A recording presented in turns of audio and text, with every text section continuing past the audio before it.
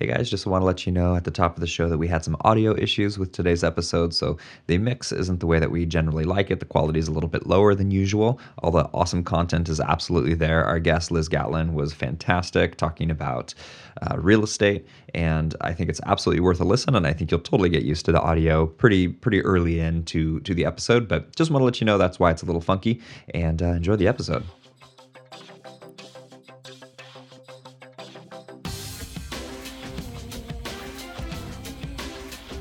You're listening to Art of the Float.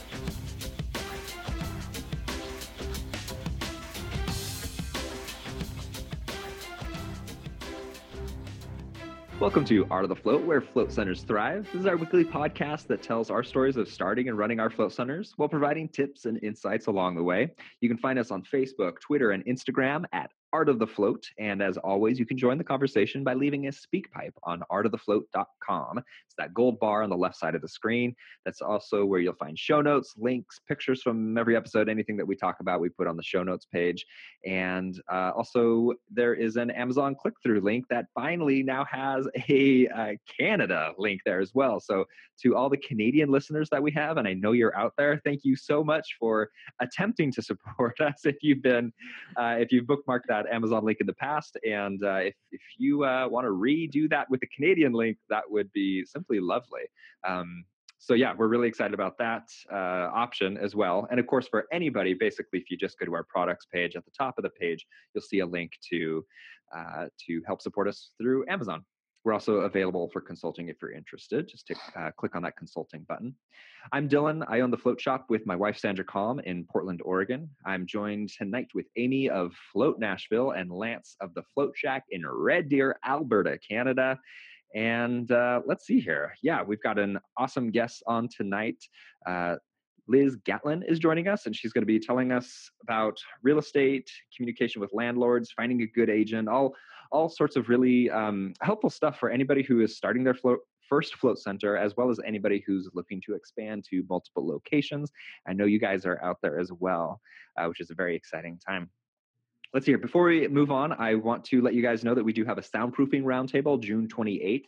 If you go to the roundtable drop down on artofthefloat.com or artofthefloat.com/roundtable, you can see the sign up page for the latest roundtable. And yeah, we're going to talk about soundproofing basics, concepts, and there's so much there's so many types of soundproofing products out there, and different float centers are using different products. And so we want to just bring everybody together, raise the education level, of course, on soundproofing concepts, but also what's actually working for people, what's not, what do people believe in, and maybe kind of counter different products with each other as well, and see what we come up with as far as all that soundproofing information goes. I'm excited about this one. And let's see here. I want to give a shout out to Floataway. Floataway started in the UK in 1999 with the Tranquility float tank, and it's still the only motorized door float tank, all inside all inside the footprint. So the pump is also inside the footprint float pod. Floataway expanded to the cabin and the round designs in 2003. They also have a Tranquility light version where instead of the motorized door, you can physically open and close that. And Justin Feinstein chose the float around for research in 2013. So he has two float arounds, one kind of the cabin style with the lid, one's open for the research he's doing at the Laureate Institute for Brain Research. If you want to check them out, it's www.floataway.com. And yeah, we recommend them. All right, guys. How are y'all doing this week? Good. I'm doing good. Excellent. Good.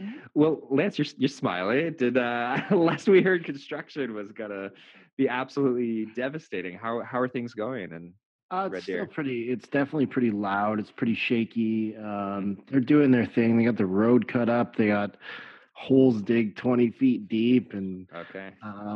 But I found out they are rushing it. They're doing it quite quick because right beside us there is a senior living condo, and with having the road closed, it's limiting emergency access to the area. So the city sort of wanted them to do it really quick. So they may even be done this week. So that's crazy. Last Tuesday, I got a bunch of pictures I'll be able to share with everyone. Cool. But they started last Tuesday, so it'll probably be about a week and a half, and we may have it done. I don't know if we'll be completely done, but we may have a road in front of us and they'll be working further distance Sure, away. right. So we'll see. I actually have a couple days off here to get ready to have a yard sale this weekend because I'm getting closer and closer to selling my house. So I'm trying to empty out my garage and get that ready to move into a smaller place. So yeah, I'll find out when I get back to the Float Shack on Thursday how the progress is coming. Got it. Nice. Congratulations. That's exciting. Yeah. Yeah, I mean, I think we're all just so nervous about how that was going to go down, and we all know that construction can take so much longer. As well, I guess maybe not the Canadian government, but in the U.S., sometimes when the government is in charge, they don't necessarily aren't rushed to get things done. So I'm super stoked to hear that. Yeah, Rush, no, not in the vocabulary. No, it looks like it's coming along quite well, but it's still, our clients have to walk around the building. They're having confusion on finding us sometimes, and but the city did make some signage to redirect some of the traffic, and we are on that. But so it has its ups and downs, but it hasn't been as bad as anticipated. As most things usually work up to be a bigger problem than they actually end up being. So I believe we had an episode where you did the same thing. Yeah, if you remember that. I felt like episodes. Yeah, like a lot of build up for that one. And then like I think a floater was the one who owned the building who was being built, and like was talked to the contractor and got them to only like drive those piles. Dang it! Am I still getting that term wrong? No, that's good. Yes. Good. All right. Good. They're pilings, though. Pilings. Thank you. It's almost important enough for me to remember, but I'll probably never. We're calling them pylons. I was. We've come a long way. We're no longer orange triangles, but we're piles. That's hilarious. Pilings. Anywho, yeah, they got them to do those during transition times, which was absolutely clutch for our business because that was just kitty corner, however you want to call it. It was right next door to us, so that was a big one. Anything else going on at the Float Shack? No, just doing our hustling, doing memberships. Yeah, everything's chugging away. Talk to me about the memberships. Yeah, we're just trying to stay consistent, educating our clients on our memberships and the benefits of it, and yeah, we're getting people signed up. Few every week. You know, we're not very very pushy with it, but we are seeing an increase in that number, and that feels good. Cool. Especially getting into our slower period here for us, which is the summertime. And having those memberships through the summer is really going to help. So cool. Yes, absolutely. So Lance, how have memberships been going? I know you made a few changes, maybe 3 or 4 months back, on how your membership was run. How has that transition been, and has it been met with positive comments and positive reviews? Yeah, everyone that's signed up for it has enjoyed it quite a bit. And for those, I will explain for everyone, is we used to do just $49 a month, and that gets you 1 float a month, which additional floats are $49. That was our old membership. We transitioned into a membership where it's 2 floats for $69. Those floats expire every 30 days, so they don't carry over. And people are liking that, and that's making them stay consistent with their practice. We're getting to know these people a lot more because we're seeing them at least twice a month. So they're, fresh, coming back. They know their practice. They're cleaning up a lot after themselves, which I tend to see as clients float more. They tend to be a bit more tidier versus first-time floaters, and that makes our job a bit easier. And we also give people the free glass of kombucha with our every float they do, they get a free glass, and that's going quite well. They like that. That's quite a good perk. So yeah, we're happy we made this switch, and our employees, well, Bruce is happy to sell it, Matt's happy to sell it. It doesn't feel awkward when we talk about it. So we just hope to get power by numbers, because we are, we're giving basically floats for $35 each, which is, a bit lower than we wanted to go, but we're going to go try and go with power by the numbers here. So if we can get a large amount of them, hopefully that benefits for us. But yeah, it's going quite well. That's Great. very similar to what the float shop's doing right now. Like we're kind of taking the risk of the lower price, but the payoff we have to do in scale. And I like it because it's not the that gym membership style of like we want you to become a member but not show up at our gym so we can sell 1 billion of these memberships and you'll keep telling yourself you're going to show up. And I just smaller numbers, and we actually want you to physically be in our space. Like this seems like good business to me. And I like what you're saying is like your employee and Matthew like are comfortable talking about it and selling it because you believe in it. And like I feel like that's true for myself and for our employees as well. It's like way easier to sell something than you actually believe in is and think is good for people. Like I've talked people out of 8 float month memberships, like start out a little smaller. Sorry, what were you going to say? Oh, I was just going to say it's, when it feels good, it's usually for a reason, right? Like, right. Yeah, people are happy. They see the signs. They see it. It's like, oh, this is a good deal. I want to be part of this. I want to sign up for a membership. And when they're coming up, and we don't even really have to say anything. They're like, yep, I want to be back next week. Nice. All right, explain everything to them. Make sure you get their signature, and they're coming back next week with a big smile. And I want them to show up. Like you said, there's gyms that don't want you to show up, sign up for the membership and not show up.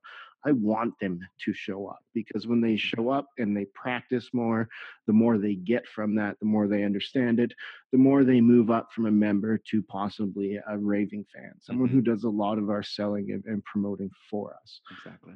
And I have seen that. Our members are our best clients. They really are. That's cool. They're great. Yeah.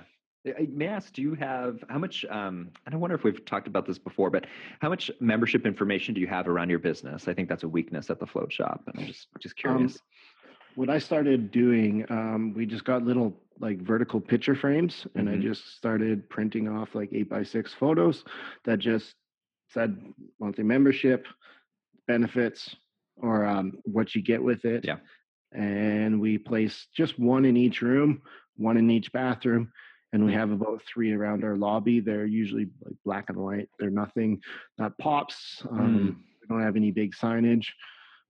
So as we did increase that, we did increase sales or signups, I should say, which is something we want to move to maybe having a bit more, but we want it to be consistent and clean and sort of, not pop out as something that's salesy, but something that's there to educate you on, if you want to float more, here's how you can save some money. Yep. I dig it. And yeah, I just love what you're talking about because like the feel of the shop is so important. And I know that's so important for the Float Shack too. And like, you don't want to just sully that with tons of numbers and marketing promo things in people's faces when they're coming here to disconnect and relax. But also stealth marketing doesn't work, like if they have to look underneath a couch cushion to find it, then it's not going to work. So yeah, excuse me, finding that balance is so important. I like that that's a consideration of yours. Amy, how are you doing? How are you doing this week, huh? Doing all right. Back from the land of Florida, back in Nashville. Back to my home in Nashville, yep. And it's been nice to be back. I've been away since the Rise conference, so I've been away for over 2 weeks, and it's been rough. I feel like I'm missing out on everything. I had to live vicariously through my partner Mark, and it's kind of I know, right? You should have heard some of those reports. I get these messages from my employees. There's a light out in 3. And Mark's like, oh, it's no big deal. I took care. I'm like, you took care of it, Mark? What does that mean? Because Mark is notorious for duct tape. I'm like, what did you do? Duct tape something? We have a rule. If you have to duct tape something, it can only be temporarily. You have to go back and fix it. You cannot. If I come in and see duct tape, we're in trouble. So it's. You always wonder what's going on. Not that I don't trust anybody, but it's your baby. Yeah. And we just hired someone before I left, and so it's been kind of sad in that I feel like he's been there, he's trained, he's doing really fantastic, but I really don't know him at all, and it's been as an employee, but it's been it's been kind of nice to come back and get to know him in a different Mm. way, because before he was our employee, he was one of our members. So wow.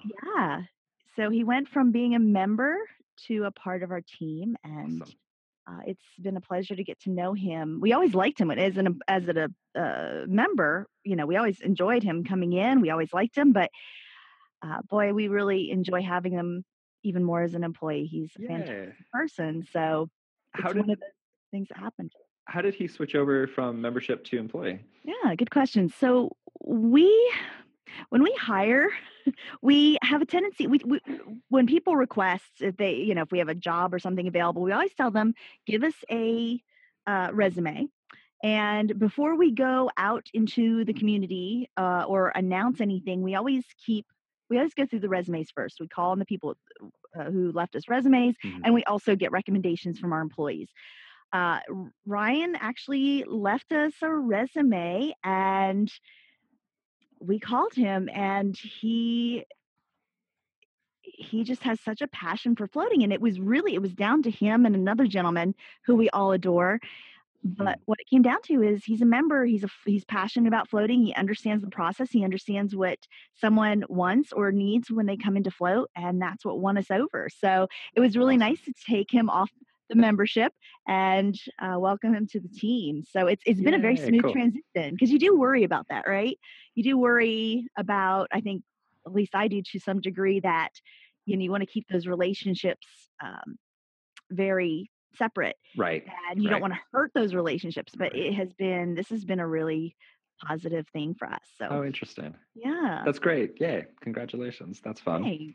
It's been nice to have someone else to help out, and Yeah. it's been really nice. I know we get stretched thin a little sometimes, Mhm. so it's good to have the extra thing, Cool. extra person around. And I also came back, very interesting. We're going to talk. We'll talk a little bit more about this in some of our roundtables and such. But I like to work on trying to get brand awareness out into our community. And I often tell people, look at local bloggers and influencers in your community. I think they're underutilized. And I reached out to a gentleman who has a podcast, a local podcast. And I am going to go and do a podcast tomorrow night on floating. Both of the hosts have been in the floating with us Oh, nice. multiple Excellent. times, and yeah, and they actually have a studio location, so I'll go Oh, in and wow. broadcast Cool. live on Thursday night. So right after this episode comes out, so I'm super excited. Are you nervous about being on a microphone? No. What's that going to be like for you? No, seriously. Yeah, it's probably it's funny because they've reached out to me like, a lot of people are nervous. Here's some things I'm like, oh no, I got this. No problem. No, the whole being on camera thing, I'm not sure, but yeah, I'm kind of excited. And then when that happened, in the same week, I got 2 more asks to be on podcasts. So Wow. I'm going to be on 3 podcasts over the next 2 weeks, and they're all local, and I'm super excited. So Nashville's going to hear a lot about Nashville is very lucky. That's great. Congratulations. Thanks. Superstar. I feel awesome. I feel like y'all prepared me well. Nice. So, thank you. This has all been building up for these podcasts. That's right. Exactly. Finally, it paid off. And was this how dare you? So you now I'm distracted. You reached out to them. Was this a show that you were already listening to? You looked them up. How did this? I want to do this. They were fairly new. Yeah, I know. Seriously, you'd be great at this. And I mean that with all sincerity. I think it's awesome. I realized that could have been taken so wrong. So the funny thing is, I got a phone call from one of my former massage students, and her son is one of the hosts on the show. Nice. So I'm like, okay, well, I kind of have an in. So I listened to a few other podcasts and called him up and said, hey, how do you feel about floating? It so happens they love Joe Rogan and love the podcast, and have always been fascinated with floating. So, well, Amy, I'm going to put you on the spot. What's the name of the podcast so I can listen to it, and all of us can listen to it? Matt and Adam Oh my She's a gosh. big fan. Big fan. She's such a fan. She's starstruck and can't think of the name right now. Oh, We'll this is crazy. I'm so bummed. I just told somebody the name today. No. as when you come up with it, just let me know. Just because when the show comes out, we're going to be pretty close to it being on. I want to learn from yours. So if I'm ever going to be on somebody else's, I want to learn from yours. It's Matt and Adam Cannot Be Stopped podcast. Nice. Certainly not tonight. Absolutely not. Almost. Almost. Sorry, Matt and Adam, if you listen to this, my deepest apologies. Well, I knew it just like earlier this afternoon. That's really funny. Promise. We'll totally cut that in post. There's no way that's making it to the show. That might not get cut. Let's see here. I'm not sure that there's a whole lot of new stuff going on at the float shop. I've been doing like silly construction stuff, like adding new dryer vent lines and just like kind of, yeah, right. Super exciting, which actually honestly is a little bit exciting because it's not swinging a hammer or doing electrical. And that is just fine by me. I'm actually really happy about that. And let's hear beyond that, the membership sale. I mean, Lance was talking about his membership. We've also launched our new membership, which is, I would say, closer to his style of membership. Mm-hmm. Ours is, the original price is $59 a month, and then follow-up floats are $39. We're launching this month with a $49 a month sale, and future floats are $39. And it just gets rid of all of our 2 floats, 4 floats, 8 float a month memberships, and even 1 float a month. And it's just all one simple membership. And so, don't want to be too redundant here, but we're excited to talk about it. It's like, it's easy to come out of our mouths and tell people about it. And if they're interested in floating, it's just so much easier than all these different types of options. So the numbers are still going up on that. It's really exciting to see that. And where are you at? Because last week you were at 39 and another week it passed.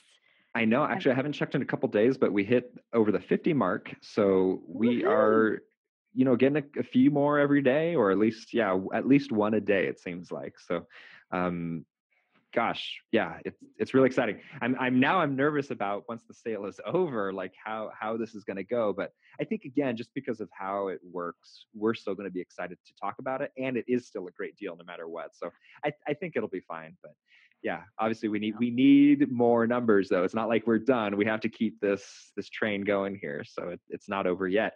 And again, I mean, technically, it's always funny talking about it this way, but our roundtable was last night as of the listening of this show. And so much of what we have talked about, what we're about to talk about, is just all that planning stuff, is planning all the marketing and rolling it out with a system. And that's something that I'm proud to say we are doing properly with this launch. And so I'm happy. And even doing like targeted Facebook ads, we took our MailChimp email list and are sending, we synced those 2 up together. So just like some really fun stuff that I've learned from you, applying to, yeah, I'm sure I owe you some money. I'll take it in floats. I'll be out there. Nice. All right. That works for me. Something really weird happened. I actually we had an employee call out today, and I had to go in for just about 1 hour of time, and which it was very odd. That very rarely happens, but we just couldn't get employee cover for 1 hour. And that should have just been a completely quiet, nothing, right? But I come in and there's a client, or a potential client, who is scheduled for 4:00, and he was waiting in the parking lot. And so my employee is telling me that he's out there, but that he's scheduled for 4:00. It's like 4:20 at this point. And he finally comes in, and he's making just ridiculous statements and comments and dropping language that's just incredibly inappropriate, that I would never want other clients to hear. And I got him up to his float tank immediately because I wanted him away from everybody else. And then he continued to just be like really weird humor stuff that was completely, I mean, you're going to be hard pressed to like make me blush or like say something that I can't roll with, but it wasn't funny either. It was just really out of this world. And I kind of assumed that he had been getting high in the car earlier, and I'm not good at like spotting that, like I don't know. I wasn't sure, but or if it was just a mental disorder, I didn't know what was going on. But anyway, he actually ended up interrupting the intro and saying he wanted a 90-minute float. Since he was late, he was only going to get about a 60-minute float. So he said, I wanted to reschedule for 6 o'clock. And I was like, awesome. I want to end this conversation so bad. He ends up leaving, and that's when I had a text conversation with an employee about it, and realized I don't want him talking to the two newer employees that we have. So when I leave, it would just be these two green employees. And so I called him and didn't get him, but I left a voicemail saying he wasn't allowed back, which is actually why I have my cell phone on tonight. I never have my phone on during the show, but I wanted to know, if anything came up, that I was able to be in contact. And I haven't heard anything, so I think he got the message. So very weird, disruptive to clients. And again, the language that was coming out of him was just bizarre and inappropriate. So that was just weird. We all have our weird floater stories, and I'm just so happy that I could have been, I was there for that one, because I'm the owner and that's what I get to do, like that's way better than any of our other employees. So just an odd little story. Those are never fun. They aren't. Would you ask somebody to leave if they were clearly under the influence? If they were being belligerent and disrupting floats, yes. Although my biggest concern is if they're under the influence, I don't want to get in a car. Oh, right. So at that point, if they're disruptive and belligerent, then we have to see if they have another ride home or something. But otherwise, if they're fine, I'd rather be in a tank than out on the road. In this case, his wife was driving him around, so very, very odd. Yeah, we've turned people away for like alcohol, coming, like they'll go out for a few drinks or something, before coming for their float, and they're a little too loose, and it's like, well, you're asking for nausea, all these. That's a good point. The alcohol one is like not a good mix at all. I haven't had a good experience with that in the float. No. And we've got a bar just, again, kitty corner the other direction that our construction was, and so we do get people come in when their eyes are just glassed over from a good party night. You should really sleep on it first. Yeah. Before we introduce Liz Gatlin on the show, which I'm really excited about, I want to give a shout out to FloatHelm, which I've covered it before, and I'm sure you know this already, but I'm going to remind you anyway. FloatHelm does almost everything that you need from your software, and then some. It's kind of ridiculous, everything that this software does. Of course, scheduling for your clients, customer management on the back end as well. It can do credit card payments, and keeps metric tracking for your float tanks, your hydrogen peroxide levels, all that good stuff, pH, all the good stuff. Staff scheduling, project management as well. So Lance and I are working on a project. Him and I can specifically be having a conversation. And then we can also have a different project that Lance, Amy, and I are also working on a different project for. They're all running, and Amy doesn't have to see, the feed of information coming through Lance and I's conversation on one particular project. Helm also has a manual in there as well. So if you don't want to keep your manual in a Google Doc, you can just do it in Helm as well. So again, instead of having all these different tabs open and different pieces of software open, it's all under one roof, which is very impressive. FloatHelm.com is where you want to go to check that out. All right. I'm so excited to bring Liz Gatlin on the show. Liz, welcome to the show. Hi, y'all. Woohoo. Did you hear that? Did you hear that? Hi, y'all. From Nashville. Yeah, I've got my people on with me tonight. I think I hang out with more people from Nashville now than I do anybody else. I'm saying y'all now too. I love it. Great. Nice.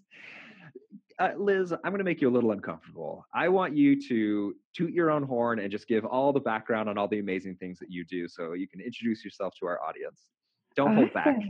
Okay, so I am a native Nashvilleian, born and raised. I am an architect. I ended up kind of getting out of school at the wrong time, and I happened to go into real estate. I like investing and making the numbers work with design and real estate seemed to be the perfect outlet for me. I did not know how much I would love merging the two together.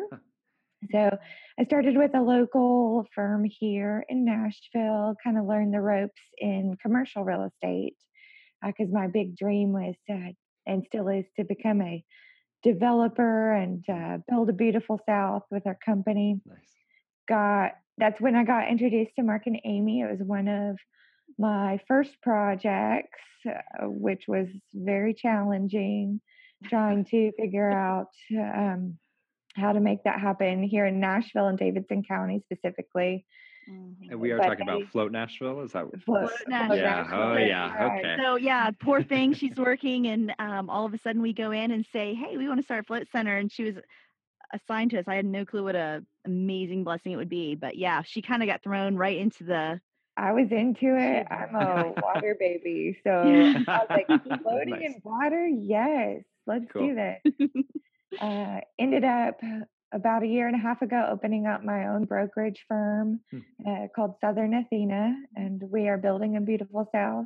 We can Nice. do architecture and real estate for our clients, kind of a full service boutique, high client touch, high care environment, and everything we're doing is really working on merging the two together. It's not just leasing or buying and selling an investment.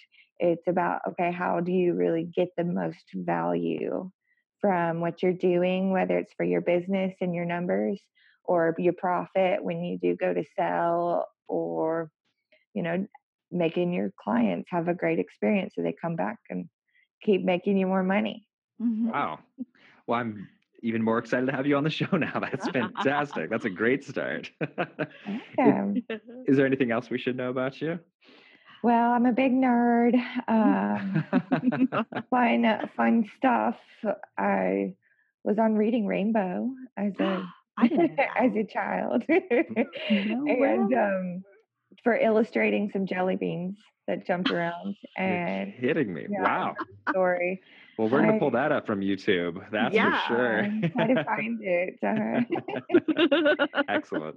And then have some big projects, and I was a top graduate from architecture school. She's amazing. All that good stuff. Well, I'm curious as we continue here. I'm curious what the bridge between what you're doing now, or I guess maybe I should just say real estate in general and architecture, how those two have blended together for you. And let's hold off on that a little bit for now. Amy, do you want to ask the first question for Liz? She's your friend. Your dear friend. So just to give a little background, Liz is I consider part of my team.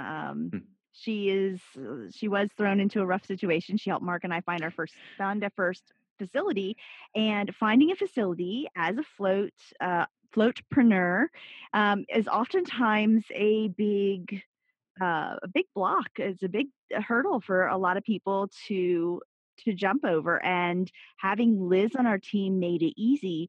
So I really want to start out by asking you, Liz, tell us a little bit about how can people find another you? What should people look for when they're looking for a commercial real estate agent or a real estate agent to help them start their business? Sure. So I'd say the number one thing is make sure they're a commercial agent first. There's a big gap in the profession of being a commercial agent versus a residential agent. So just because your friend's an agent doesn't mean that they necessarily have the tools to provide you the most value that you might have when you do look for space. But I like kind of how y'all were talking about employees, listen to your friends' recommendations, ask around, ask other entrepreneurs. There's a designation, a CCIM designation. That means they're like a certified master commercial real estate agent. But at the end of the day, you want someone that communicates well with you, that meets your needs, and also understands floating as a concept, that they're interested in it, passionate about it, because y'all are going to work so much better if that fit is there. Right. The hard stuff. Yeah, and I think that did help us. We were the first float center, so Liz wasn't able to float beforehand. But like she said, she had a passion for water and hydrotherapy, Mhm. which made her a little more sensitive to some of the hurdles that we did face that I think were unexpected because she didn't know what to expect either. We were trying to get these Sure. things approved, and so Liz, sorry, pause this here. I totally lost my train of thought. Uh, That's so funny. my mind just blanked. Damn menopause. Um, seriously. Uh, so Liz, tell me a little bit more about. Oh, first of all, I want to back it up. One other thing that we had talked earlier today, and one other thing that you brought up that was really important when looking for a real estate agent, because we've had this problem, is make sure that person that you call to interview or to talk to returns your calls. I can't tell you how many times we reached out, and it was difficult to find somebody who wanted to work with us, and you really Really? jumped right in Mhm. and took it, got us moving, got us going. Yeah. The kind of that sounds to me like kind of what we want from our floaters in general. Like I just lost my train of thought. What is going on tonight? Oh my God. Must be This the is drug. ridiculous. You're not going to blame it on menopause, Dylan? I gotta blame it on something. Oh, What was I Lord. trying to say? Like finding your land. People that call you back. Fuck. Getting people call you back. What is our problem tonight? don't We're never know. like this, Liz. It's supposed to be We're Star Trek struck by Liz, I'm and we're making y'all nervous. nervous. Just Uh, looking at you. Golly. oh, all good. Please, Well, Amy. Oh, okay. I'm out. So, Miss Liz, once we have a good real estate agent, first of all, it's important to find one because as someone who's passionate, someone who understands at least as best they can what's going on.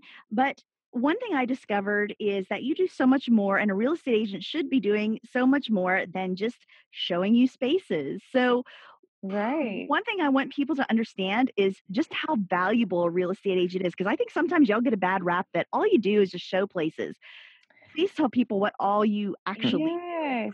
So, especially, I'd say, especially in commercial real estate, that uh, the showing and finding the space is not where the value comes in. And Amy can attest to this. She's on there, and as any business owner would be, online looking at spaces every day. The internet has changed things drastically from what a real estate agent provided back in the day to what real estate agents provide now.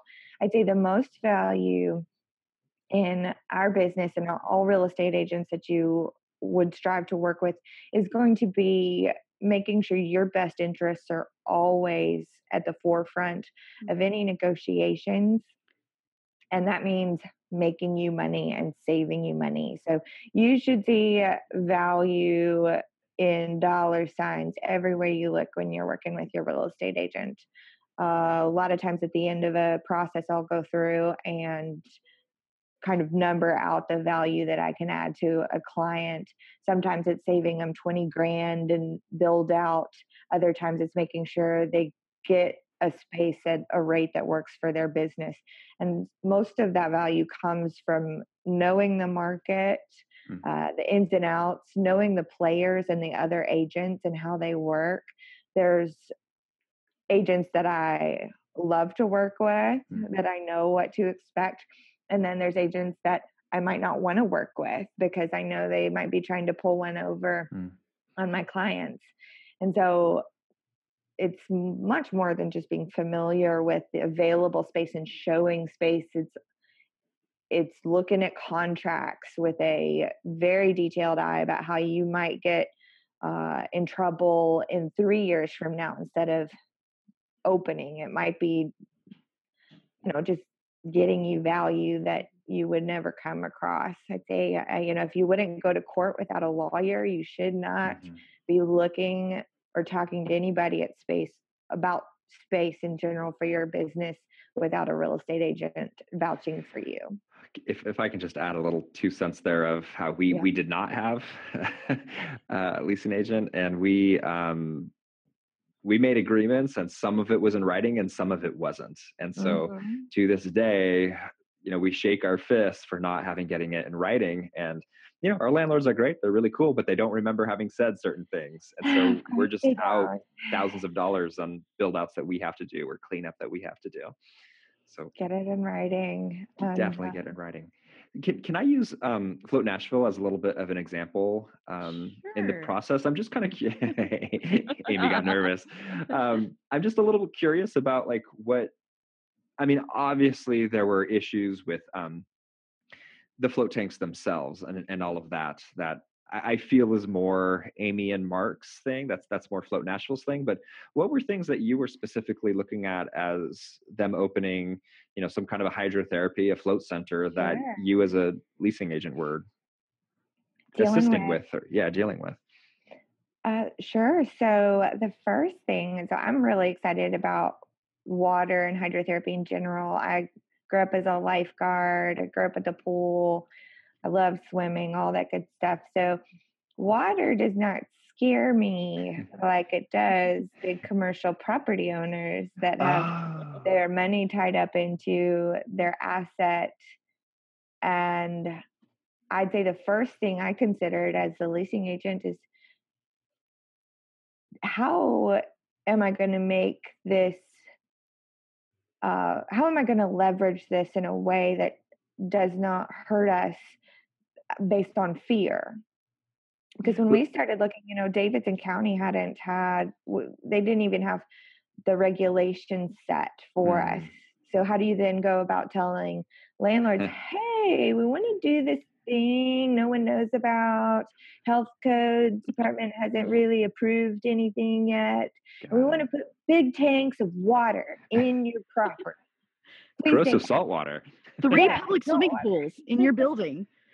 And yeah, we want to do that. And that's really scary for a lot of landlords and a lot of other agents who either don't have the time or the interest to even give it the time of day. They hear big tanks of water, they say no, next. And Right. so it's kind of, I think of leasing a lot like dating. And you don't go on your first date and tell someone all the scary stuff about what may come out, in a year from now. Nice. You don't say like, and by the way, I've got this really bad snoring habit on the first date. Smart. Not comparing Savvy. floating to that, but really go into it with your best foot forward, and don't lead on to any of the questionable, scary stuff. That if you have to educate someone on it, then you probably shouldn't be bringing it up on the first date. Huh. So is that true when you were looking at properties? What would you tell somebody? I'd say, so this is, more, it's a hydrotherapy. It's a wellness center. Wellness center, yeah. Wellness center, when we have to put in the use on our request for proposals or a letter of intent, I always say this is a wellness center. I do not say anything about water. Right. Until we talk about build out. But the tanks are really equipment. And so focus the language more on things that people do understand, like showers and bathrooms. We just need some showers. And a space for a room for each piece of equipment. Yeah. Yeah. We just have equipment, and people come and they enjoy a nice experience, and it's all regulated and healthy and great. Will be. Interesting. That's a great answer. Can I go back further? And you had said something like, like 3 years out, you don't want them to not be able to afford it, or something to that effect. What are you looking at? That sounds impressive. Well, that goes back again to having a qualified real estate agent. I know in the Nashville market, if you ask for anything less than a 3-year lease term, you're looked at like you're a complete idiot, and I might as well, take all your money and run because you don't know what you're doing. So I help my clients kind of jump over opportunities that they might put their foot in their mouth and not even realize it based on just not having that information or that market information. In Nashville, we've experienced a massive growth. And what we're seeing now is that a lot of people signed 3-year leases or even 5-year leases back in the day, and now rents are double. And if they didn't include an option to renew their lease or 2 options to renew their lease for more years in term and not an open-ended option where it's at the prevailing lease rates with a rate in mind and written in word and signed by everybody, that they are getting kicked out of their spaces. They're for higher paying tenants, and it's been really hard on a lot of people. And being a float center, so much of our money and so much of the cost we put in up front goes into that build out. And if we have to leave, if we're not protected, we're in trouble, because that's we haven't been able to, maybe in some cases, even paid off all that build out at that point. What was your first lease length, Amy? Our first one, so we went into it with 3 years and an option to renew. Now, this was before I knew any better. I didn't know what we're doing. I didn't know how much, if this was going to go over. I didn't know if I was going to be like, okay, make no money and crickets chirping. I'm going to let Liz answer. Liz, what would you say minimum would be for someone like me now? What would you recommend to me as a client to lease? So I think when we first started, I encouraged between 3 and 5 and 2 options to renew. But I also understand that a lot of entrepreneurs are scared. And 3 years sounds like a long time. But man, once you're in the weeds, it just flies by and you blink and your lease is over and you say, what happened? I was just getting going. So I think new business owners, talking them off the ledge is hard. And I don't usually push that because they'll figure it out in 3 years. And usually the market doesn't change so drastically in 3 years either that you're going to see a unmountable issue that arises. You might notice in the middle of your lease that the market's heating up, and if that's true, you can go ahead and amend your lease to say, hey, I want another option in here. I negotiate it now? I'll commit. So there's a ways to modify your lease after it's signed, and you just have to go through the proper channels to do it. And of course, have a good working relationship with your landlord. Right. But it's scary. Like, when Amy, she was a first float center in Nashville, 5 years, that seems like a long time when you have no idea if the Bible Belt's going to accept float. It's very scary. Yeah, we did a 5-year term with 2 options to renew, I believe. But 5 years, even it feels like a long time. Like, that's what it feels like. 3 years sort of flew by, but now it's like, 5 years, hey? Yeah. We just crossed our 5-year. Oh, congratulations. Oh, thanks. And 3 years would have been way too short for us. That would have been like, oh man, we just know what we're doing now with our business. And 5 years is like, oh, like maybe, well, no, because we could still sell it, I guess. But 5 years, I feel like the business is chugging along, and we renegotiated for another 5 years and the option to renew. So we've got 10 more years, because the 5 years still went by so damn fast. So it's funny to hear you say that, because I just completely agree. Completely agree. Yeah. What did you re-sign for, Dylan? Did you sign for another 5? Yeah, it was for another 5 with another 5 option to renew at the end of that. So essentially a 10-year, or at least I feel confident in having the space for 10 years. Yeah. Yeah. And it, just like Amy said, like, it's just all about the build out, right? Like, when you do that much stuff to your building, I mean, it's not just putting a massage table on the floor, it's so much. And all these contractors are used to just putting up, half-inch sheetrock on studs to build these rooms for just a standard building. That's just so much of what construction is. And we're just doing so many crazy things to provide the perfect float experience. And 3 years is not enough. It's just not enough, especially with the money people are putting into float centers these days. And, the float shop started out when things were pretty damn cheap, and you can't do that anymore. And Amy, even since your install, I mean, everything, or your opening things, the prices, the amount of money people are putting into this, a 3-year contract, there's no way that you could show profit No. from signing the No. leases, that a 3-year lease. Like, you need to have a long-term plan to make your money. And if you're in like a city like Nashville, from when I first signed my lease, the rates in the area have gone up at least $10 a square foot, at least. Oh, wow. And imagine if you're just chugging along thinking everything's fine, you go to renew your lease and have to renegotiate the rent. Oof. That would Priced be, out. yeah. A And lot of what do you do? businesses are priced out right now. That's a big problem in our city. That's like our location. We got in before all this construction that I've been talking about. There was not much going on in our area. And in this time, there's been about 5 or 6 like hot new businesses pop up. And now they're doing all this redevelopment and revamping where this is going to be the new downtown of the Red Deer overlooking the river.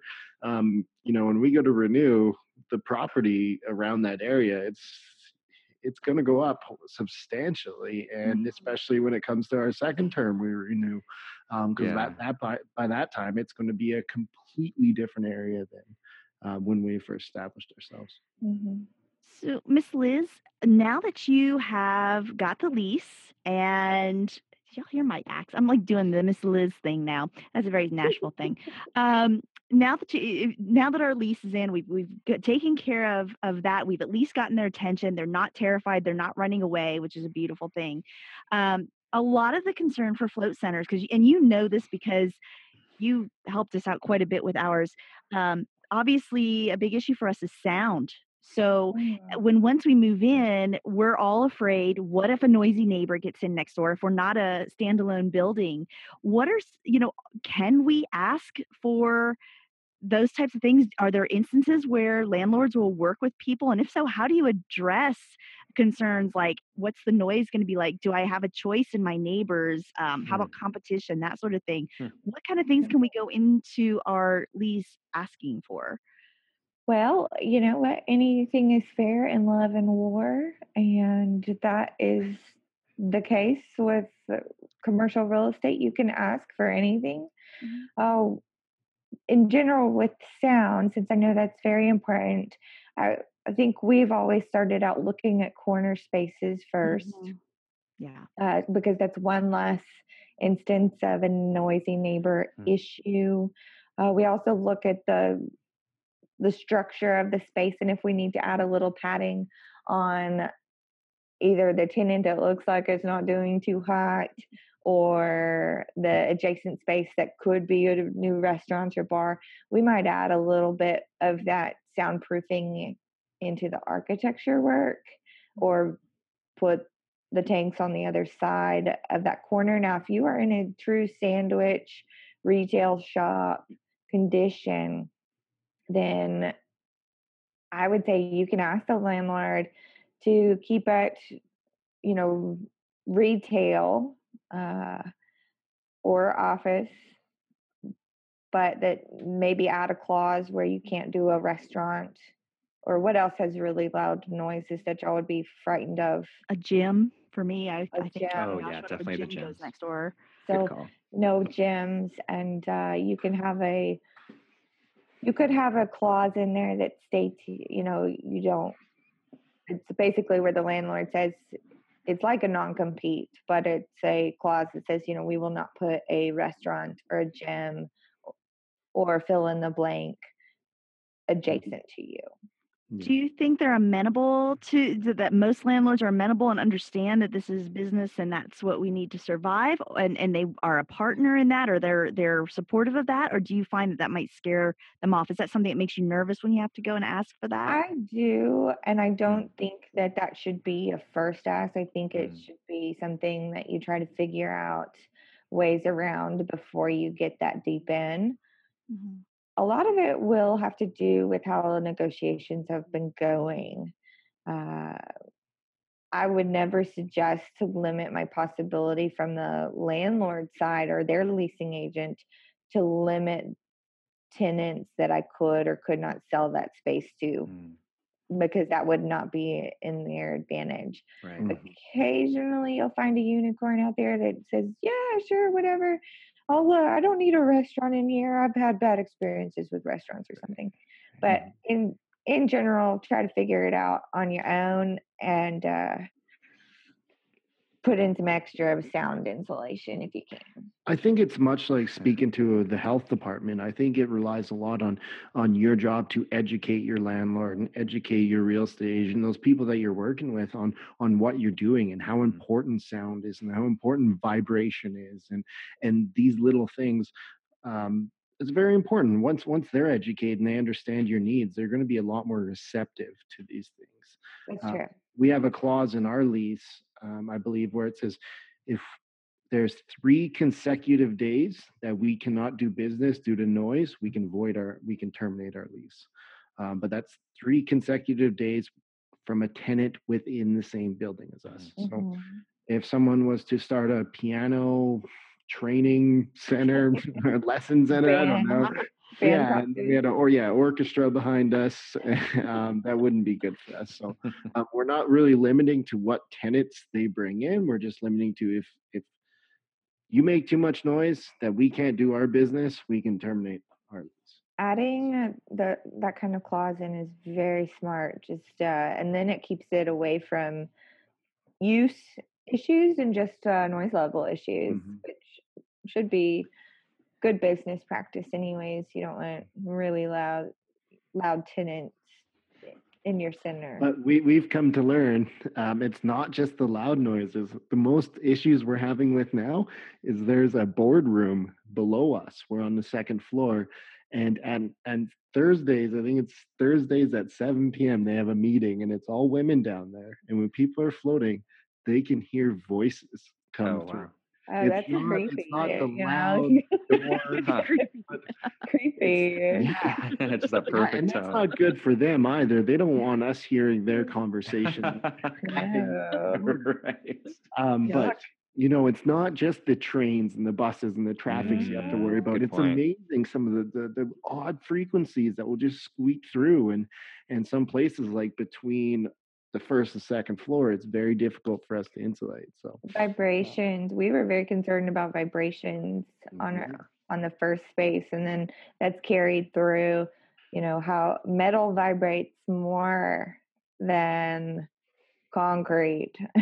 Yeah. And wood vibrates more than concrete. So if you're looking at big industrial or retail centers, are usually metal framed out with concrete floors. So you need to really look at that divising wall.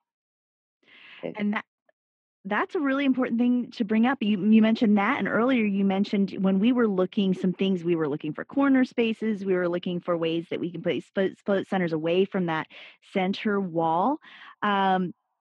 What are some things for future float center owners who might not have been through this process before? What are some things that would be good that you feel would be good to have for a float center? Things that I know that you've encouraged us to look for, and what are some things to watch out for when you're looking for your first space for a float center? Sure, great questions. So I'll start with, everybody's heard this in some capacity, but the location. And really, your location can make or break your business. Amy did a fabulous job of looking at her demographics, at her numbers before going and deciding Lance on and I are not shocked. where they needed to be. High visibility for a float center, I think, is also very important, because you're overwhelmed with new experiences, whether you've been floating all the time and you've just re-explored yourself again, or whether you're coming in for the first time and you don't know where it is. I think having something that's easily accessible, easily visible is important.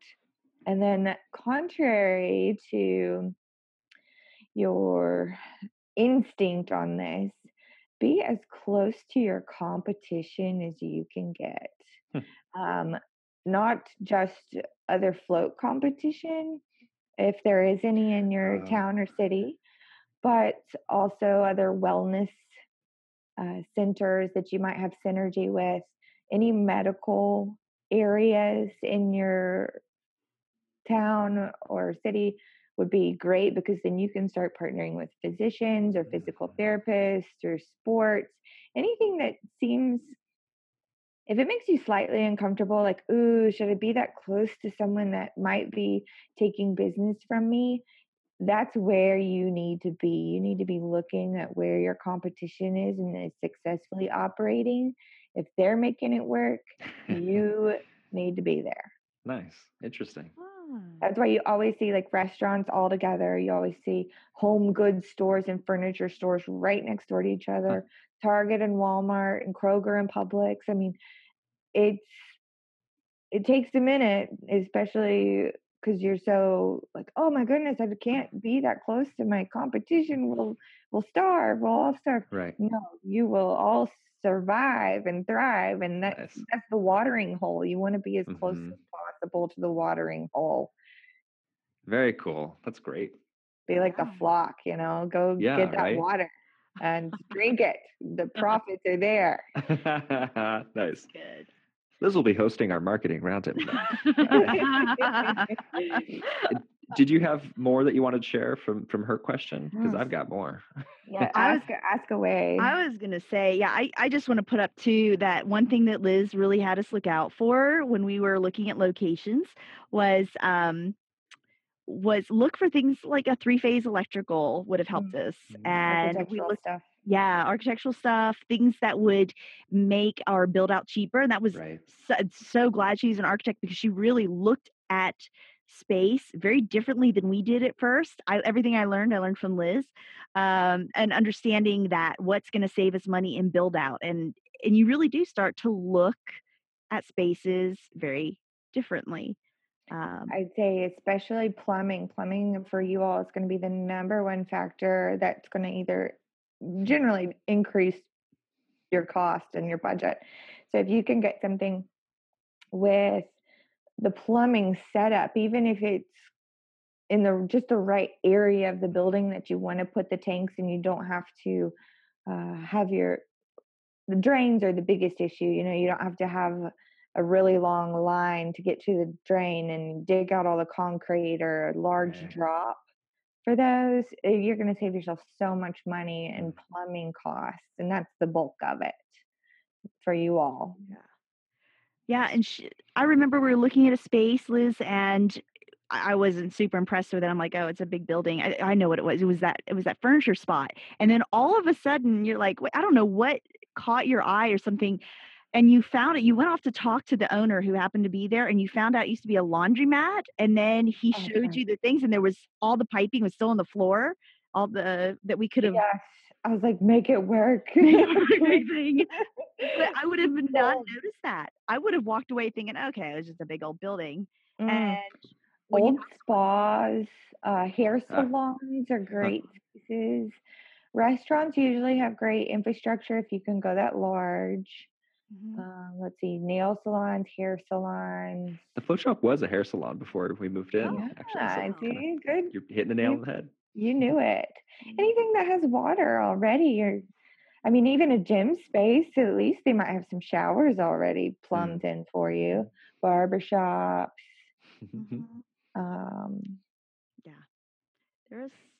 I was very thankful to have you along, because I would have missed out on so much. And now, of course, we couldn't get that building, but if we had a chance, it was too large. Yeah, it was. Is that right? It was huge. 5,800 square feet. I had ideas though, Liz. We were gonna make it. We were gonna make it work. Make something work. I was gonna make it happen, but it just wasn't meant to be. So Lance was talking about educating your landlord, just the importance that can have. How important is the relationship that you develop? Because I feel like there's a little bit of a barrier, and maybe that's a good thing. You're a bit of a buffer. So how important is the relationship portion of it? So in that your agent should provide a barrier, and that's in your interest and your protection. Same with the landlord. The landlord's agent is going to try to interject until the lease is signed. Sometimes you can run into problems early on if you maybe start your negotiations too heavy-handed and you offend someone. Oh, people are really touchy, and they might not let on, and then you don't realize that you've offended them or done something that they didn't like until later. I'd say the best way to be proactive with your landlord after a lease has taken place is to always pay your rent before it's due. Easy way to really get there. And nice. have, engage with them regularly. I mean, you could people are softies, like send them a nice note with your rent check and be like, we love your building. We love being here. Our clients love our building. Look at these pretty plants, or look how we improved your asset. And, butter them up, and they'll love you, and they'll just want to give you everything. What if you have issues with your landlord, though? Like, what if there's supposed to be things that are supposed to be repaired on their part that aren't being repaired? And that does happen, or landlords won't pay for stuff. If you start having issues, you really want to go back to your agent before things get heated or too conflicting, because they'll also have maybe a better digital record of the whole process. I have to keep records of every correspondence, email, text, everything except for phone calls, of what I've worked on in the past 7 years. So they might be able to maybe go to bat for you a little better than you might be able to do it yourself. After, say they don't, or maybe you don't have a good relationship with them, or you didn't use one, then it's almost better to maybe get a attorney involved and see what you can and can't do. Just to have a conversation. I mean, I'm not saying like send any nasty letters or anything, but see what you can and can't do and what your rights are. And if your lease is not negotiated in the way that you'd like, and you feel stuck, or you feel like, oh man, this is really taking a step in the wrong direction, I think being upfront and how do you work with conflict with anybody in your life or any relationship? Fairness is, you really have to show up to the table and say, hey, I want to make this work. This is why what is happening is not working. This might hurt my business, and I want to be here. I want to provide you value as a tenant. And in order to do that, I really need you to, hold up your end of the bargain. Come to the table with me, Nice. And sometimes they will, sometimes they won't. But always go back to the dating world. I think you'll find that a lot can be learned with landlord relationships and your personal relationships. When you Work say through it the same ways. When you say that, it makes me think of like there are other fish in the sea, and I tell a lot of clients this too. It's like don't fall in love with the first place you look at. Like don't propose, when you've only seen a few locations. Like, and if it doesn't feel right, if it's not everything, you feel like you're compromising a lot. I mean, there might need to be some compromise, but if it just doesn't feel right, or you're worried about the like soundproofing kind of stuff, vibrations coming through, move on. Be confident in your enough in yourself, to move on, walk away, and find something better, because you deserve it. But a question. Amy. Okay. I wanted to ask about build out costs. So when the float shop opened, we got this really cool option where I think it was for 3, maybe it was even for 6 months. I think it was 3 months.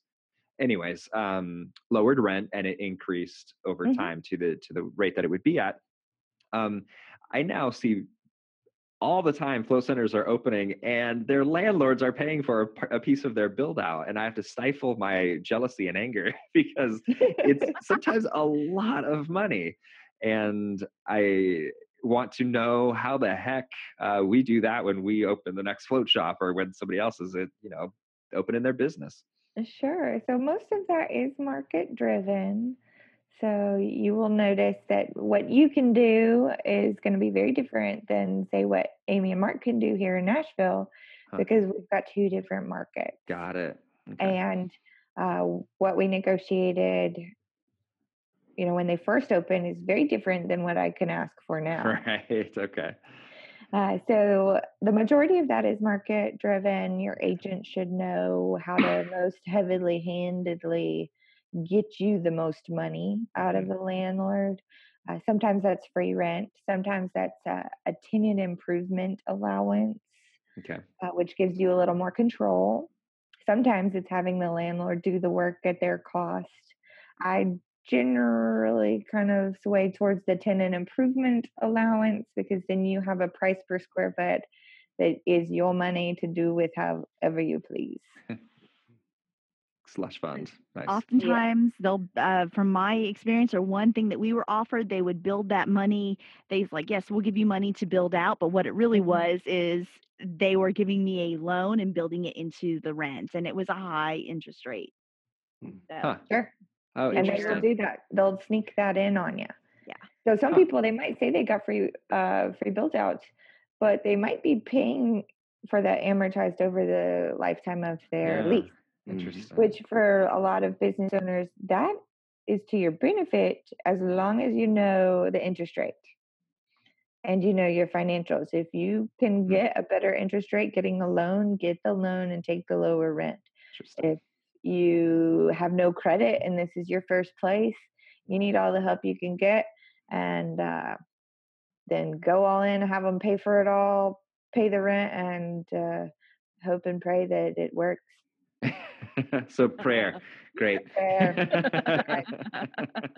Sometimes you got to make it happen. That's awesome. I feel like I don't feel like we're done here, but I also feel like we're running out of time here. I want to wrap up this conversation, but I also want to invite you back on the show. Yeah. I don't know if we can do next week or not, but sometime ASAP to get more into the architecture aspect of it as well. So before we wrap up, Amy and Lance, is there anything else that you want to ask while we're on the topic of the actual build out and signing a lease, all that jazz? I want to, no. I think I'm good on questions. Well, now I want to know. You're so I was going to excited. ask, like, what's a common mistake that like first time business owners make? Like after signing that lease, when it's down, like, has there been something? But I guess that's yeah. No, Lance, I think that's brilliant. Actually, I'm so glad you asked that. So, well, I'll start first off. The most common mistake I see is tenants talking and scheduling tours but themselves. Puts you at a huge disadvantage before you ever sign a lease if you don't go through an agent. Because on the landlord side, I know I can take you for everything you have because you don't know it. You're not armed with the information that I am. But after you sign a lease, I think a lot of people have struggled with really knowing their numbers beforehand. And then you kind of have that, oh my goodness, how am I going to pay for all of this moment? And there's some extra padding you might be able to work in, either to your processes or to your marketing before signing the lease. And during the process of signing the lease, you can grow your market share while you're looking for space. If you're social media kind of people, see where your tribe is and go where they are and talk with them and say, hey, we're looking in the area. And then you're not kind of treading water, so to speak, once you get open and you've spent a ton of money and now they're not trickling in as fast as you like. Because it takes a lot to build up those first people. Thank you, for Lance. New Center. Awesome. Thank you, Liz. Liz, where can people find you?